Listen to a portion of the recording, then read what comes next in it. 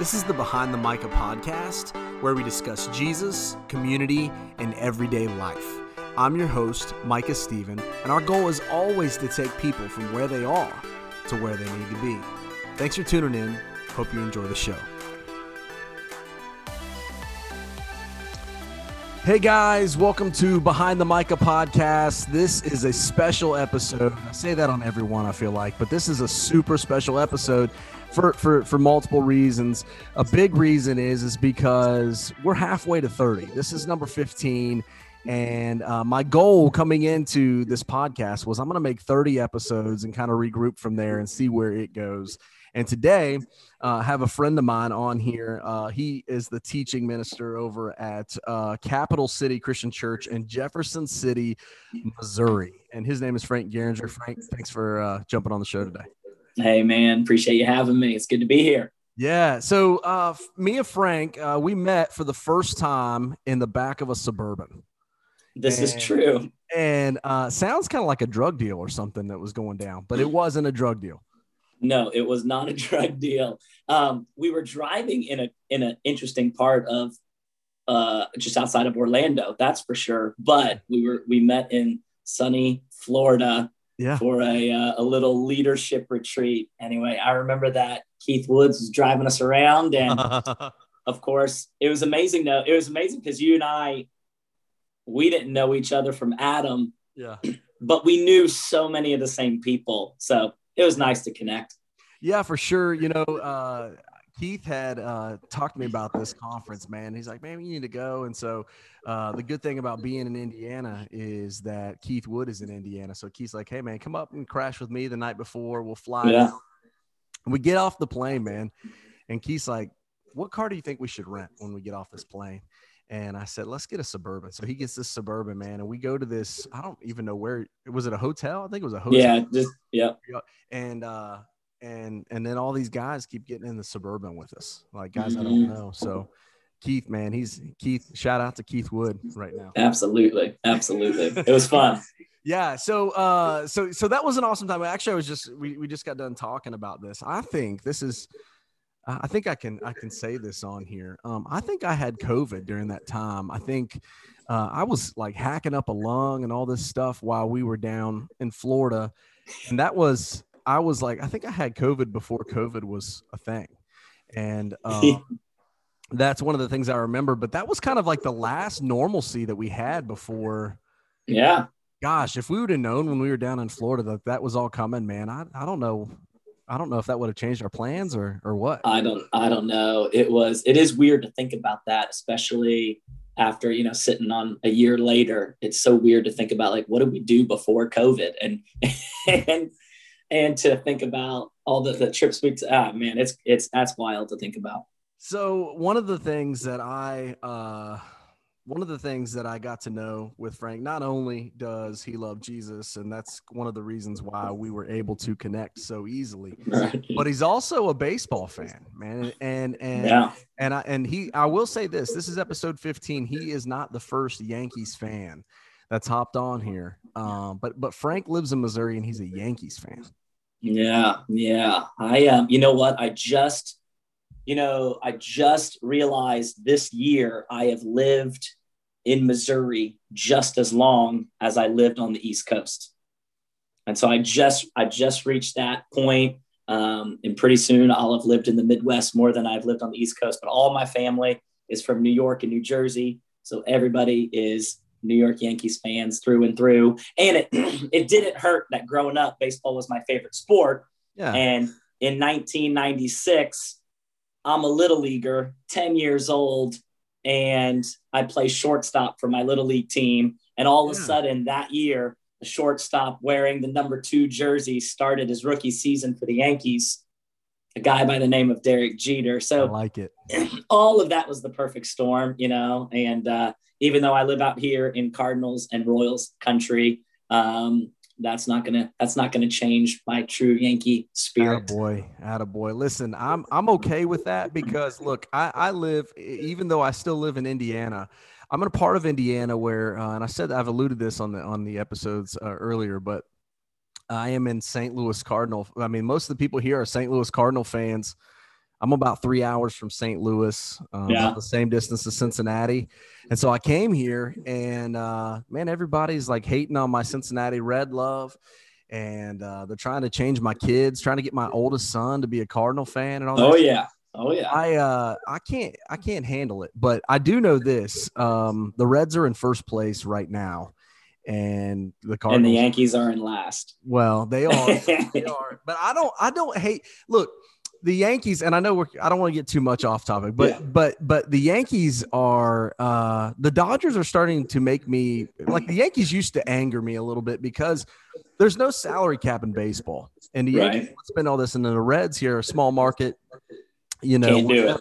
And now the Dodgers have like a crazy $250 million payroll, man. Yeah. And, you got the Pittsburgh Pirates who are rolling out with $40 million. Yeah. Come on, man. Yeah. Yeah. But yeah, man. So do you claim? I guess you still claim the Northeast. You say, hey, that's my home. That's.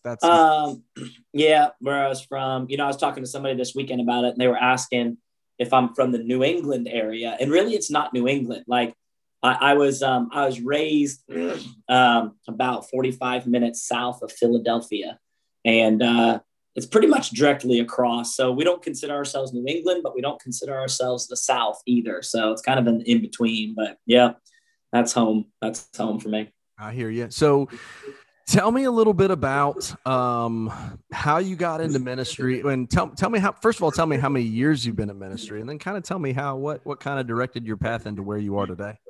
Yeah, I have been on staff in some capacity here at Capital City. I just started my 17th year on staff here. It has been my only full-time ministry that I've been in. I started when I was a junior in college, working part-time here. Wow. And then they hired me full-time when I graduated. And so I started as a worship leader, and then I transitioned into some discipleship stuff. And then for the past 6 years, I've been full-time preaching. And so it feels like I've had multiple jobs, but I've been at the same location, And so, but no, growing up, I was raised, my home church was very, very passionate about developing young leaders and giving them opportunities. And it was kind of like a training ground. And so I was very thankful that at a young age, I had some of my pastors at my home church took me under their wing, taught me how to write Bible lessons, gave me opportunities to teach, gave me opportunities to lead, music, just doing whatever I could.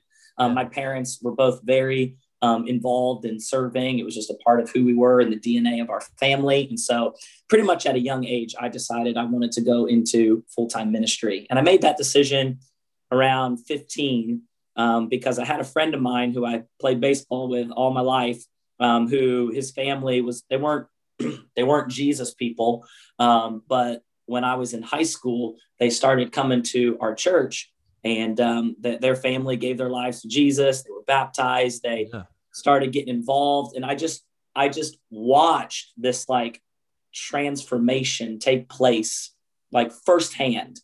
And I just thought it was the coolest thing in the world to see people's lives being changed for the good, and for them getting to a point where they were living for something way bigger than themselves, and had this whole kind of kingdom focus. And it transformed their family, and being able to watch that kind of up close, because he was a good buddy of mine. Yeah.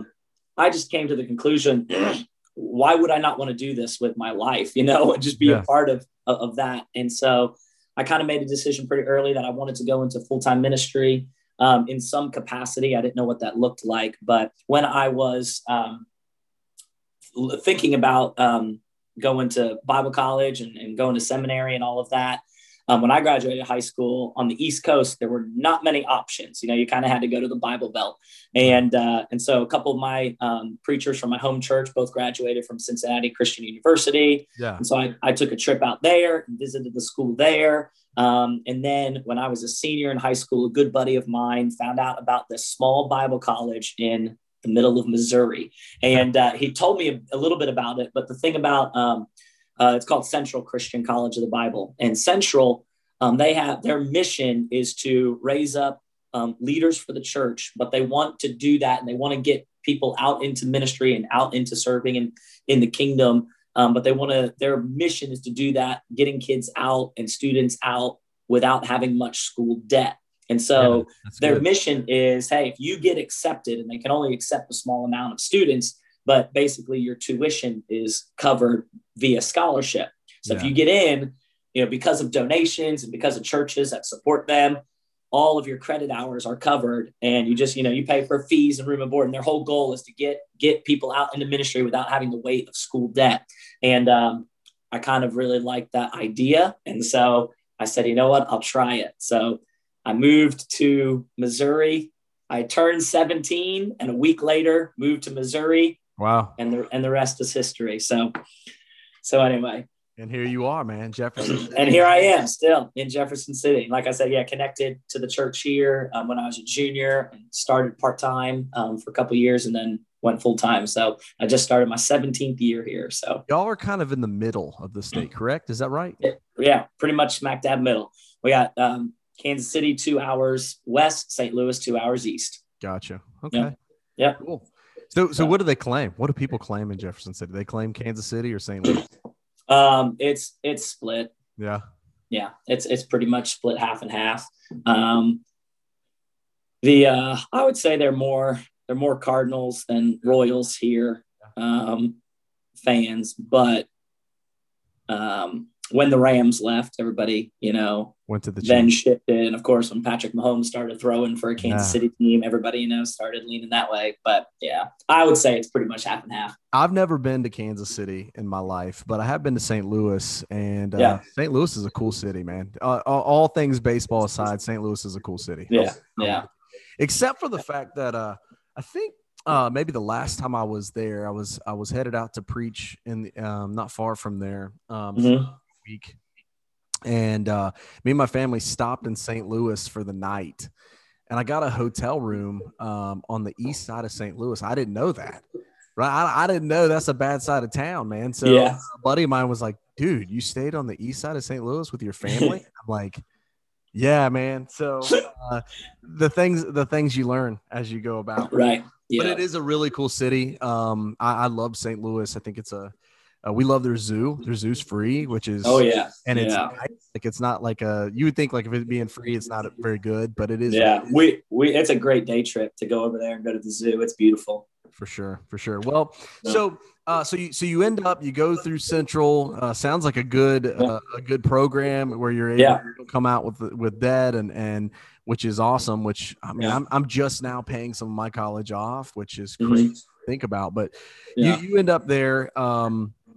And had no idea about anything other in Missouri other than this college, right? You just no, that was it. And it was really, it was really culture shock. I mean, I did not know that you could drive for more than 20 minutes without seeing anything. I grew up. You could drive an hour and you could hit Philadelphia, Washington D.C., Richmond, Virginia, Baltimore.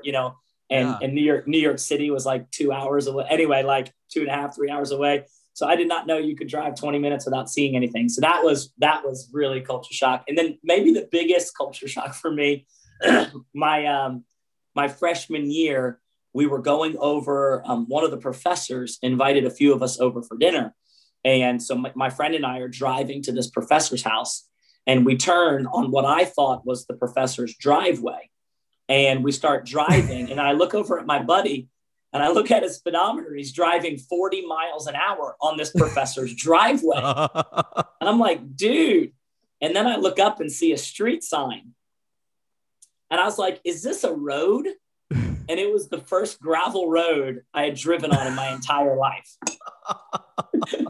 Like I didn't know they existed. I was like, that's horse and buggy type stuff. Man, no, we were rock anyway. And so I had my first experience on a gravel road. I was like, I got to drive on a gravel road because I want to feel that fishtailing, action. And so I think that was the biggest culture shock for me. But anyway, but it was all good. Looking back on it, I really, we talk a lot about, God's providence and the sovereignty of God and that upper story of God going on when we have no idea, and when I look back on it, it is just unreal to see, where God was leading and why certain things were happening. And every time I look back on it like that, because I think about it, I grew up 5 miles from the Atlantic Ocean, so about as far east as you can get. Yeah. I grew up, in high school, my buddies and I were all, beach bums and hanging out at the boardwalk. And, Sure. and now I live in the middle of the Midwest. And like, sometimes I ponder about, that the narrative of how I even got here. Yeah. And for me personally, it just makes my faith even stronger as I see the providence of God, even in my own story. And so, but yeah, loving it though. Do you ever get back out, see family and all that on the East Coast? And Oh yeah. We, my parents still live there. A lot of siblings still live there. Cool. So we get out there a couple times a year. And it's great because my parents, again, it's a nice place to go, especially on a little vacation because, the ocean's there. And so yeah, we get out a couple times a year, and it's kind of cool. I have some of my siblings have actually, cause I'm older. I come from a big family. I'm second oldest of 11 children. And so I have a younger brother came out after I graduated. He actually went to Central and he preaches at a church just an hour away with his family. Cool. So then I had a sister came out and she went to the Bible college, and she actually lives here in town now. And anyway, So it's kind of cool. Some of them have migrated this way a bit. Yeah, that's awesome. So you got family close to you, and so you're not like, I got you. That's awesome. Yeah. So it's good. It's good. So you come out to the Midwest, you go to school out here, you land this job, go back to college for just a moment and talk about, you talk about probably wrote a lot of papers and did a lot of stuff in college. Did you ever struggle with procrastination? Like, was it ever one of those things where were you the kind of guy who's like, hey man, I'm going to get my papers done. They're due tomorrow. I'm going to start on them tonight. Or was it one of those things where, man, you were well in advance? I like to say I never struggled with procrastination because I was really good at it. Yeah. Never struggled with it because I was just good at procrastinating. Yeah. And so I, it really was for me, it was kind of I think it was a tale of kind of two halves. That when I started, I was the first kid to go away to college from my parents. And, I kind of had this, like, wanted to make them proud. And so I remember my first semester, I was like, especially when it came to schoolwork, I was like on top of it, making sure I was, and then second semester came and, just like with anything, the more familiar or comfortable you get with an environment or with, classroom environment or, different projects or whatever, then you start getting a little lax. Yeah. And, as a college student, you're hanging out in the dorm with a bunch of buddies and you got video games and you got a gym to go play ball in. And no, it definitely, procrastination definitely became a battle to wrestle with in college. And I think that, I don't even think it was an age thing. I think it's a human nature thing, but because I really do think that procrastination, it was really, I think it's a habit that we develop, And so I think there've been seasons of my life, no matter where I'm at or, what environment or what age, where I have kind of fell into the habit of procrastination, but then there've been other seasons where I've been able to develop some other habits that avoid it, but it's just kind of, for me, it's kind of almost cyclical and it goes in ups and downs. Yeah. I think probably for me, a lot of like the procrastination stage was just I don't know. It's like almost like I thrived on that last minute stuff, and sometimes I would pay for it, right? But a buddy of mine always told me, he said, "Hey man, whatever you write, save it, right? Because you never know when you're going to be able to use that paper again in another class, Right. You save it. So, how many times can I, use, the effects of smoking in college. Like Yeah. I wrote a 12-page paper on the effects of smoking, and here I am in like anthropology class trying to somehow twist this Put the it in effects of there. smoking in there. So Yeah. but yeah, I think it's even a problem even today. I mean, people procrastinate a lot, and there's a story that I want to look at in Exodus chapter 8 that most people probably listening are familiar with this story. If you guys haven't heard the story, the story of where the Israelites and Moses's people are in slavery to the Egyptians and Pharaoh. And so God says, "Hey, Moses, you and your brother, go get my people out of Egypt and bring them out of slavery." And one of the ways in which he does that is he sends these plagues, right, to kind of show Pharaoh, hey, listen, man, do what I say, or there's going to be consequences, right? And so the first thing happens, Moses and Aaron, they say, hey, we're gonna be nice, kind of good cop before the bad cop comes, and hey, you look, let my people go. Pharaoh says, I ain't gonna do it. He sends this plague where all the water turns to blood, and it was kind of God's way of saying, hey, look, man, I'm serious about this. Like, this isn't an option.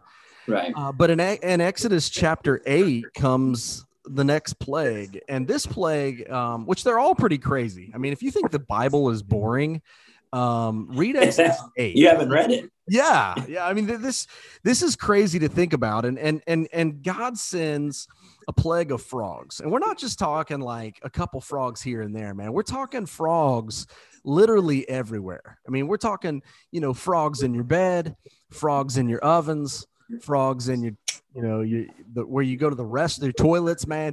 There's frogs literally everywhere. And are you a frog guy? You like frogs? Did you see frogs on the East Coast? Yeah, absolutely. I don't mind frogs at all. Yeah. Not one of the animals that I get weirded out about.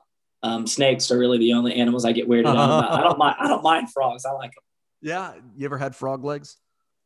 I have. Yeah. We had a family reunion and somebody cooked up frog legs, and I love trying crazy stuff. So I at least tried them. They weren't that bad either. Yeah. I think with anything, I don't think I would have enjoyed them in mass quantities like this. Yeah, for sure. Yeah, this was definitely a problem, right? I mean, it wasn't like I said, it wasn't just a little bit. And so he sends these frogs in essence to say, listen, I'm still waiting for you to let my people go. And since you're not, here's this. And so Moses, he goes back to Pharaoh. Essentially, you can go to verse 8 of chapter 8, which says, Pharaoh summoned Moses and Aaron and begged, plead with the Lord to take the frogs away from me and my people. Pharaoh got to a point where he was done, right? He was done with this. And man, look, I probably would have been done when my water turned to blood. That might have been a game changer for me, but it wasn't for him. And he says, hey, look, I want you to get rid of these frogs, please. I'll let your people go. Just come and take the frogs. And Moses kind of says, all right, ball's in your court. You tell us when you want this to happen.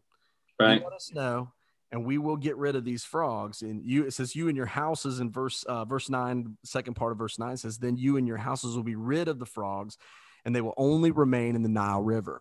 And then verse 10 is probably one of the saddest verses or strangest verses in the entire Bible. I'm not saying it's the one, but it's definitely one of them where Pharaoh's response is, hey, I'll do it tomorrow. Yeah. Tomorrow. The one of the first times we see procrastination at its finest.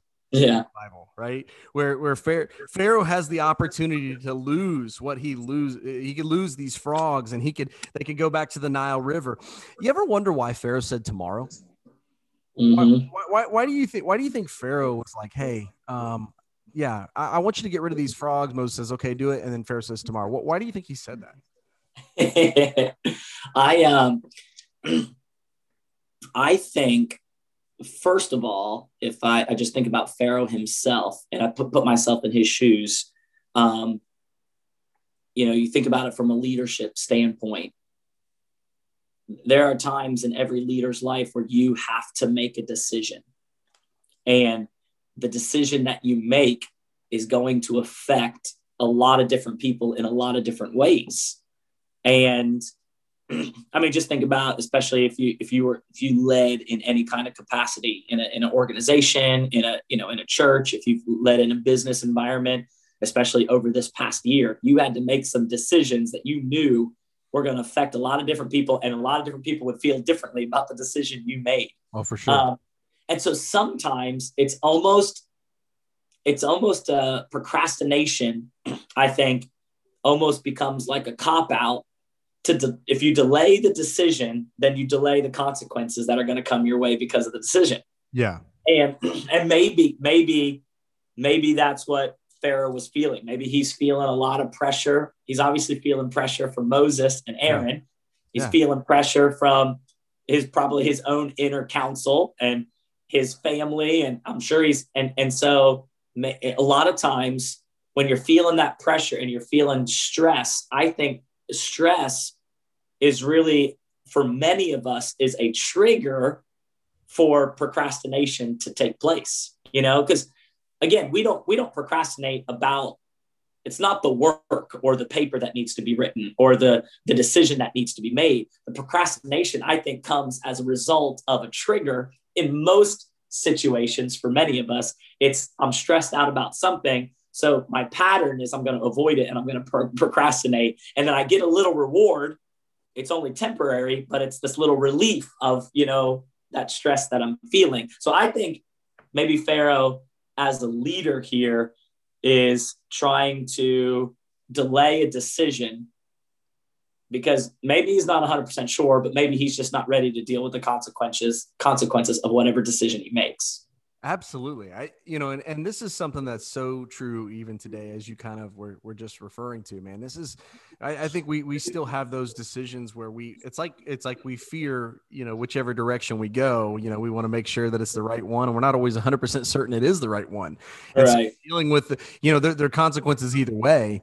And, and Pharaoh is certainly struggling with that, although I would tend to say that probably most people in Egypt are going, look, dude, just get rid of let them go, man. These frogs are driving me nuts. And sometimes when we're in those moments, whether they believe that or not, they're like, look, we'll figure out another, I got to think they're thinking, hey, we'll figure out another plan. Right. Right. We got to now this is something they've been here for a while, right? This is everyday life in Egypt. These Israelites, it's not like they captured them for a week and then and they're they've been there for a while, and they've been doing a lot of stuff in slavery, kind of doing the dirty work, so to speak, for Egypt. And I think Pharaoh sees that in the back of his mind, like, if I let these people go, life is going to dramatically change in Egypt. Right. Okay. And I think it's also maybe a prideful thing. Sure. Because Pharaoh's sitting there going, look, man, I'm Pharaoh. Like, I don't know who you are, but I'm Pharaoh. If you look a few, a chapter back in chapter 7 at the beginning, you remember what happened with the serpents, right? And Pharaoh brings in his priests, and they have these snakes that they throw down the rod, Aaron's rod, and it's his staff becomes like a snake that eats all the other snakes. Which, by the way, this is an incredible, go to the movies and watch this. Like, if how cool would it be to be there, to be a fly on the wall, to see this huge snake just eat all the other snakes, and essentially God just putting an exclamation point on this, saying, look, man, I don't know who you think you are, but I'm God. Right. Right. And you're not as big of a deal as you think you are. And I think that was, even if you go back to chapter 5, that was Pharaoh's question when Moses came to him. His question was essentially, who is the Lord? Like, who is this God? And it's interesting because I think it's funny that it's not that Pharaoh had a problem with this God existing, but it was like Pharaoh's problem was that Moses and Aaron would assume that this God would have authority over Pharaoh. And so So that, I mean, I think you're absolutely right that's Pharaoh's big thing. It was definitely a pride issue for Pharaoh. I'm convinced in 2021 that more of us are walking around in bondage than we ever have, and to an extent, because here is an opportunity for these people to be free. God says, I want you to be free. I want to be able to rid you of all these frogs, Pharaoh. I want to be able to get rid of this stuff from you. I want to be able to do these things. Tell me when you want it to happen. Yeah. And in my mind, Pharaoh could have said, all right, right now, just get over here, right? I need you here now. Yeah. Send Moses, send Aaron, whatever you got to do, push a button, God, whatever it is that you got to do and make it happen. Right. And yet, as we said, he said tomorrow. God is willing to do that. And there's a lot of us who I think go around today. God, I want to be free of all this stuff. Right. Yeah. But I'll get around to it tomorrow. Mm-hmm. I'll get around to it when there's time, when I have time. Because right now, my life, I got other things I got to do that are more important. Right. Do you think maybe it could also be a priority issue? Yeah. Yeah, absolutely. I like that thought that you just made, the concept of Pharaoh recognizing that if he makes this decision to let him go, life in Egypt is going to drastically change. And for people today, God, I want to experience freedom. Well, God says, I want you to, and here's how you can, by surrendering your life, to me. But that means that my life is going to drastically look different.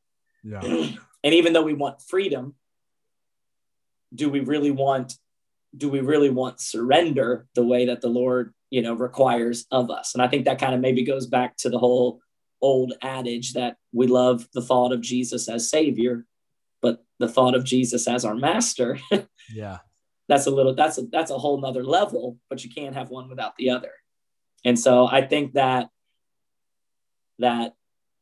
our priority of our own, and this is the war that is waged inside of humans ever since the very beginning, that we want to be our own God, and that priority of our control and comfort above and over anything else is that sin struggle inside each and every one of us. So I think, that's a huge, huge problem.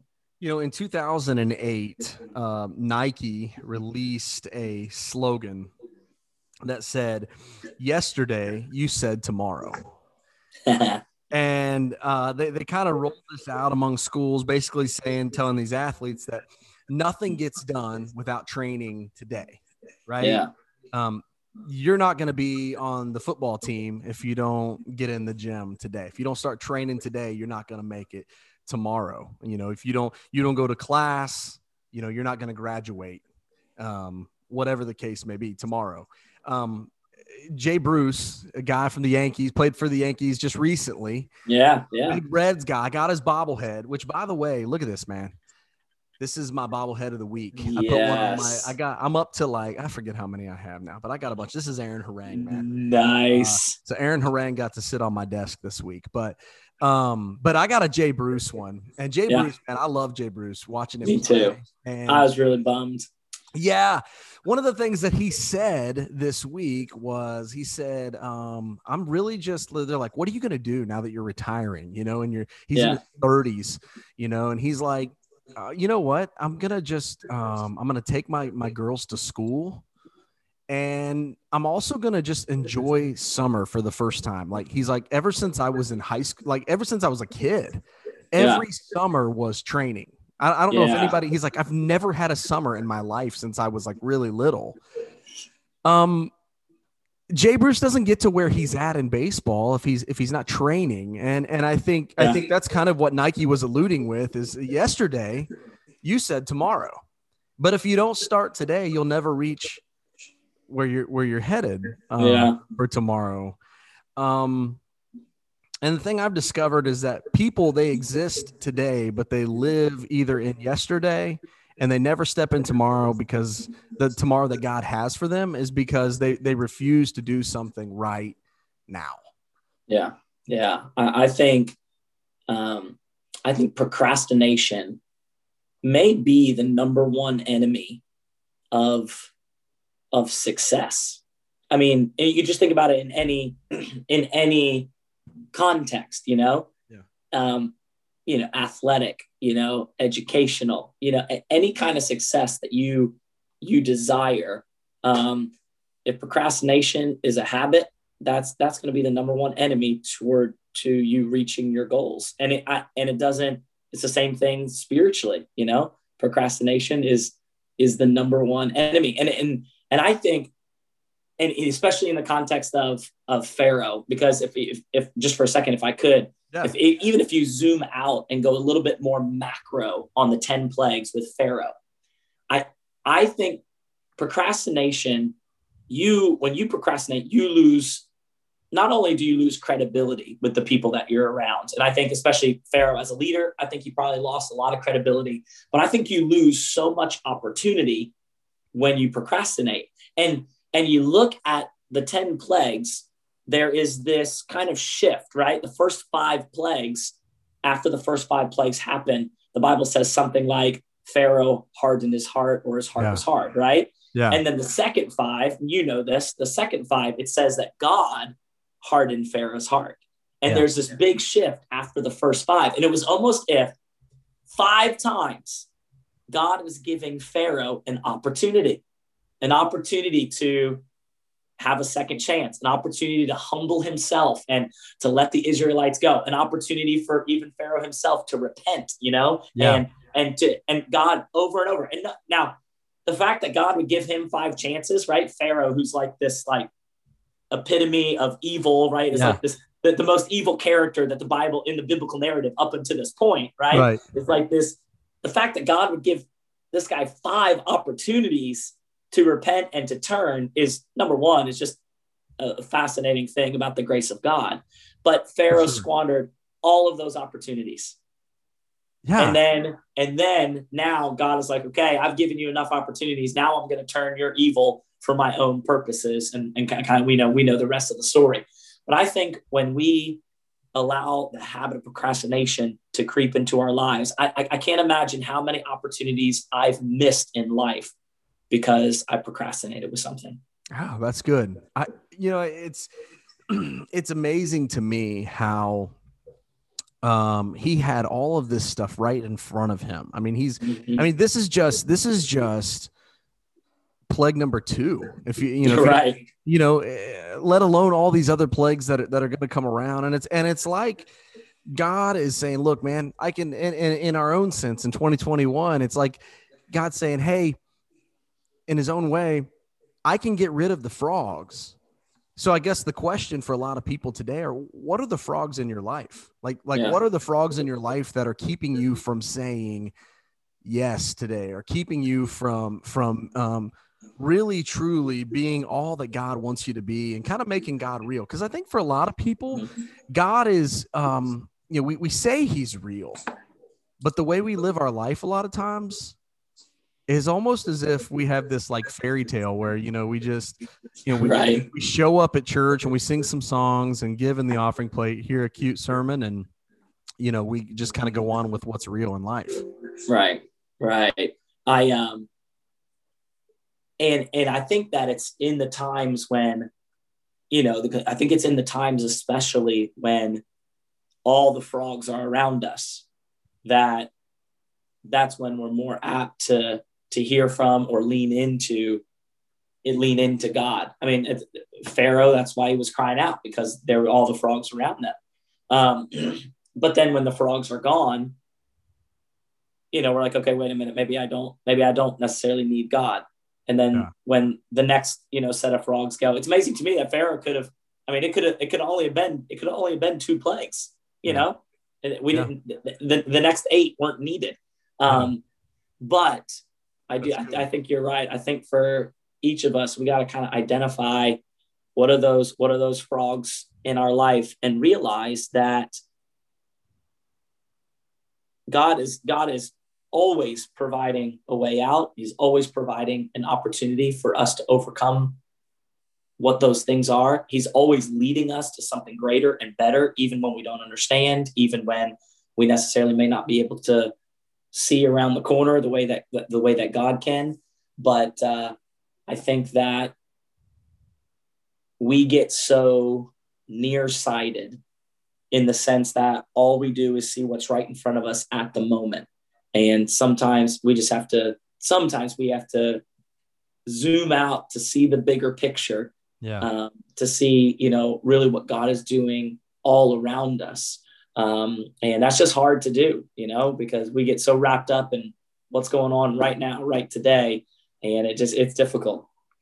At some point, I think in our lives, if we equate it to today, at some point, Jesus has to become literal to us, right? Like, like I said, sometimes he becomes that figure that we see on the kids' Bibles, or the right. pictures of he becomes this really, actually one of the episodes of the podcast, we were talking about how like different people view Jesus. Like, we turn him into like Will Ferrell said, the 8-pound, 6-ounce baby Jesus, baby whatever Jesus whichever Jesus that we make him out to be. And at some point we have to be real and just say, hey man, this guy is who he says he was. And we're not just singing songs about him. Like right. The Christian lifestyle is a literal legit thing. Right. Right. Right. Why do you think people struggle with that? Like, why do you think people struggle with Jesus becoming literal in their life?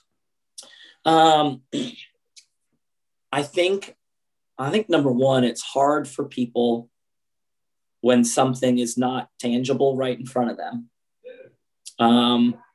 And I also think that, especially, and maybe it's just in our culture and the people that we're around in our nation, but I think that people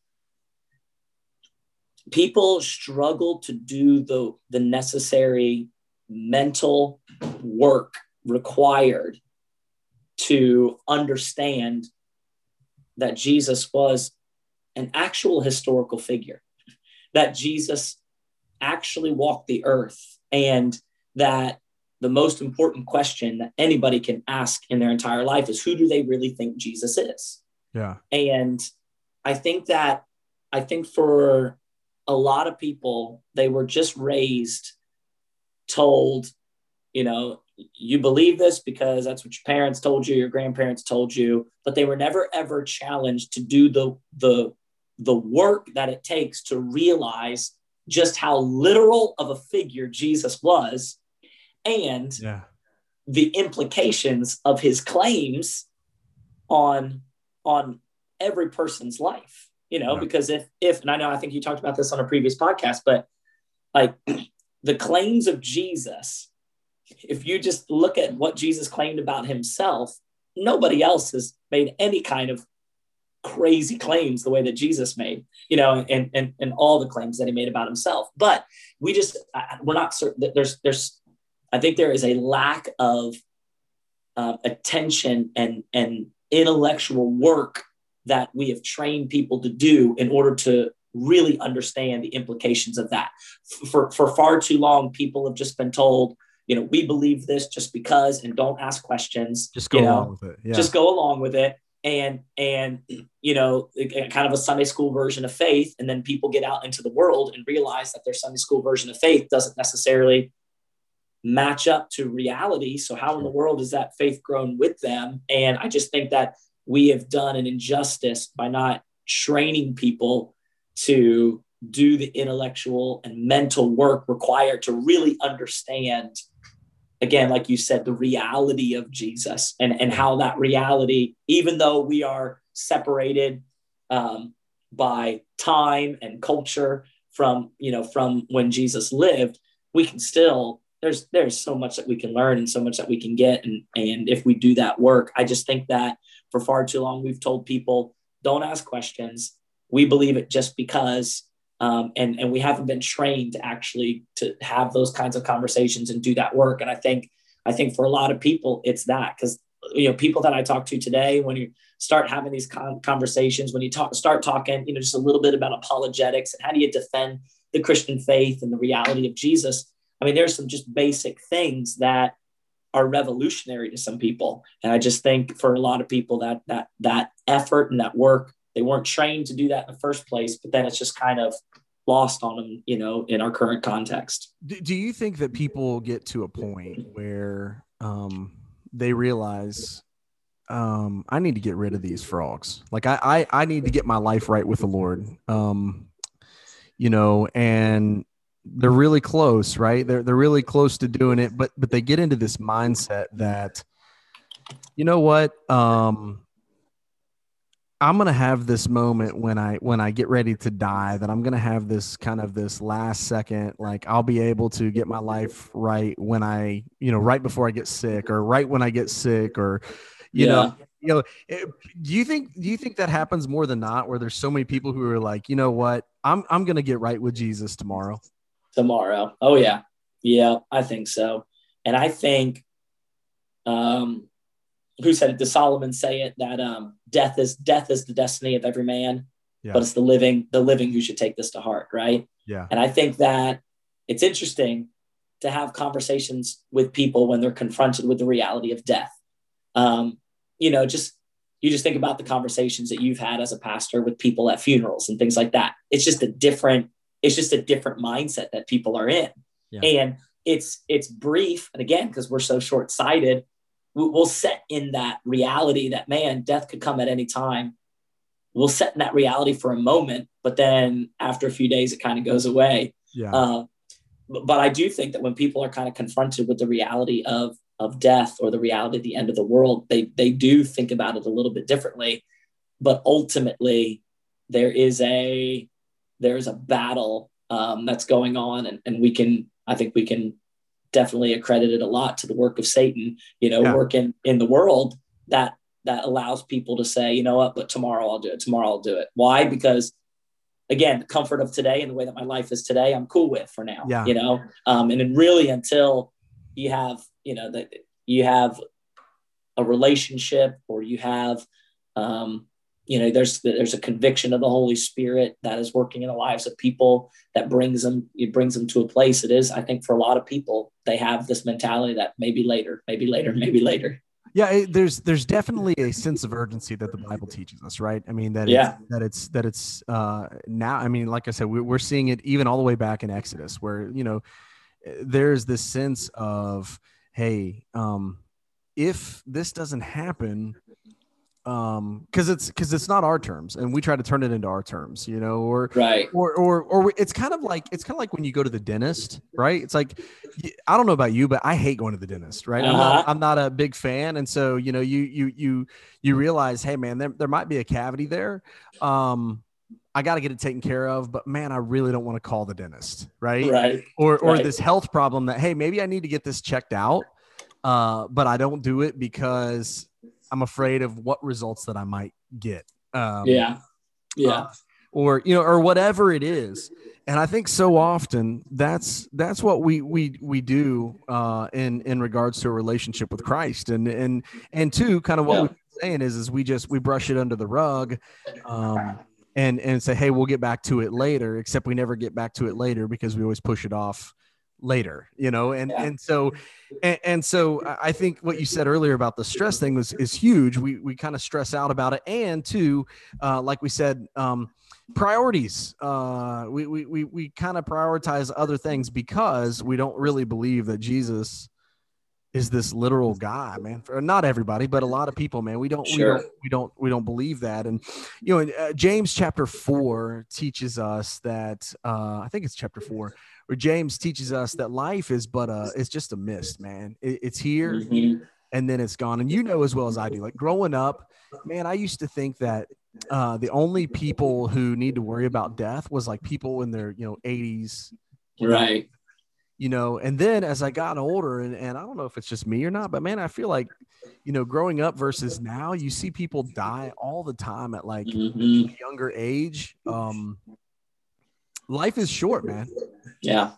And I was just watching. You're gonna laugh at this. Me and my daughter, we at bedtime, we will like each night we'll watch 5 minutes of a Disney movie, right? Okay. Or 5 or 10 minutes. And the one that we picked the other night, she actually picked this one. I hate that she picked it. You ever seen the movie Up?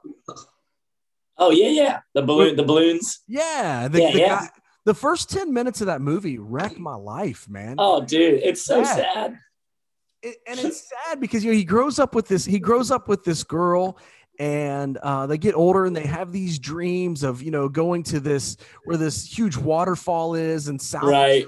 Africa, and she doesn't make it. They never make it there, and he loses his wife, man, and it's super super sad. And me and my daughter are laying there watching it the other night, and like there's like tears coming out of my face, and she's like, "What are you doing?" And I'm like, yeah. Never pick this movie again, right? Because it's kind of like a lot of those Disney movies, man. Lion King's the same way. Oh man, I can't stand that one. But yeah, I know what you mean. Yes, yeah. But the reason is because, and I know she was a little bit older in the movie, but the reason is man, life is short, and as many times as people tell us, hey, don't miss a moment. I mean, you got 4 kids, right? Yeah. I mean, people have probably told you, hey man, enjoy it now. Yep. Because one day they'll be old and off and having their own families or whatever, or make the most of this moment. Yeah. There's something about us that we don't, it's not really real, where we get to a point where we go, you know what, I'll get around to it, except for the fact that as Jesus' half brother said, hey, life is short, man. Yeah. Don't wait till tomorrow. Don't wait till tomorrow. Yeah. And I think that, Paul said in 2 Corinthians 6 that, now is the time of God's favor. Now is the day of salvation. And I think that, for those who don't have a saving relationship with Jesus, this conversation is really important. But I also think for believers, we need to seriously consider this conversation too, because how many of us, when we think about the Great Commission, I'll tell my friend tomorrow about Jesus. Ooh, or, I'll start working on my anger tomorrow, or I'll start trying to be generous tomorrow. Like you even think about it from the side of a believer, whereas, Jesus said, hey, go teach everybody to obey everything I've commanded them. And this process of growing and maturing in our discipleship, how many times have we, even outside of the conversation of salvation, but as believers have said, I'll get to that tomorrow. And you go back, you talk about Jesus' brother James, the whole, don't just be hearers of the word, do it. Yeah. Right. And he's not saying do it tomorrow. Yeah. Right now we have the opportunity to follow and to obey and to live out the Great Commission. But for many of us, we say tomorrow. And I think, again, because of our procrastination, we lose so many opportunities that God wants to put right in front of us. And I know that for a lot of people, it's, a lot of people are afraid of, what's going to happen. And maybe that's where, again, going back to Pharaoh, maybe that's where he was. It was just fear and pride and all of that wrapped up into one, of afraid of what was going to happen if he made this decision to let them go. How many times do we do that? We don't talk to our neighbor. We don't talk to our coworker because we're afraid of what's going to happen. Yeah. But how many opportunities have we lost because we've said, I'll do it tomorrow? And, I think that for believers, I think it's just as important. Absolutely, man. I love that twist that you just put on it, because that is so true.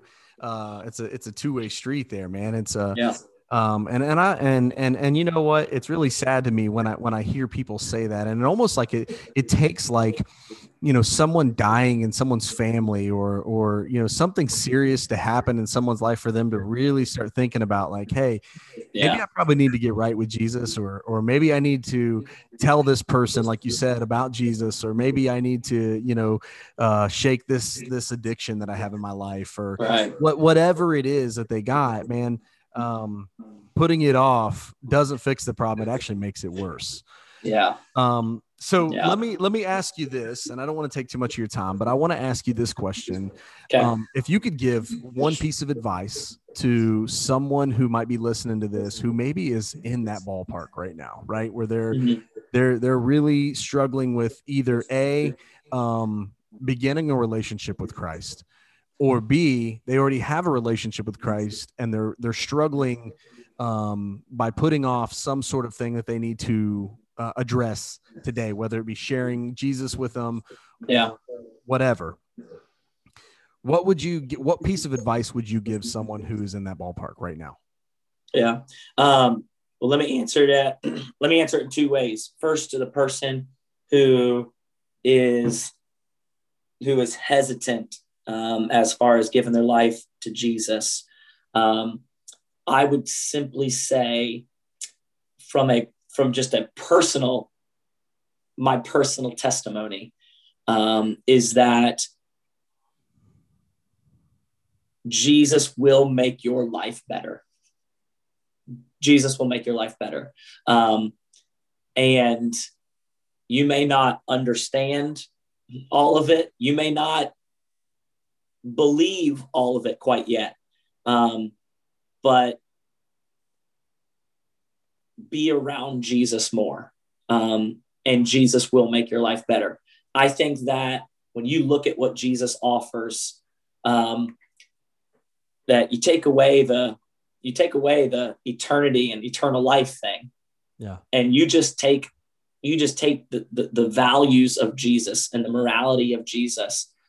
It will make your life better. You may never come to actually believe who Jesus said he was, but I promise you your life will be better if you at least spend some time around him. And there were plenty of people who did not fully understand or believe exactly what Jesus said or understood exactly what Jesus was getting at.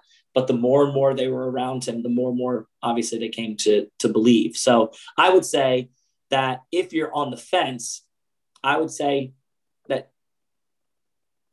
that Jesus will make your life better. And why not try? Why not give Jesus a chance? Yeah. And see. And again, you don't have to believe in order to follow and be around Jesus. And so, I would, like anything, I would say, give it a chance and see the effect that it has on your life. Yeah. Give it a chance. Now, secondly, to people who are believers and who may be like, man, I sharing my faith or walking out in obedience in this, that I'm a little bit, scared or whatever, I would give this encouragement. And my brother-in-law once told me this, and I've always held on to it, is that as a follower of Jesus, Jesus does not call us to be successful. Jesus calls us to be obedient. And a lot of times when it comes to sharing our faith or it comes to making disciples, a lot of our fear is that I don't know how successful I'll be, or I don't know if I will, if people are going to turn me down. But Jesus has called to us as not to be successful. It's to be obedient. And a lot of people, talk about, I want to have the courage to do this. God, give me the courage, give me the boldness. But it's amazing when you read, through the Gospels, when you read the book of Acts and you read about the disciples, in the early church, their boldness came after they made a decision to be obedient.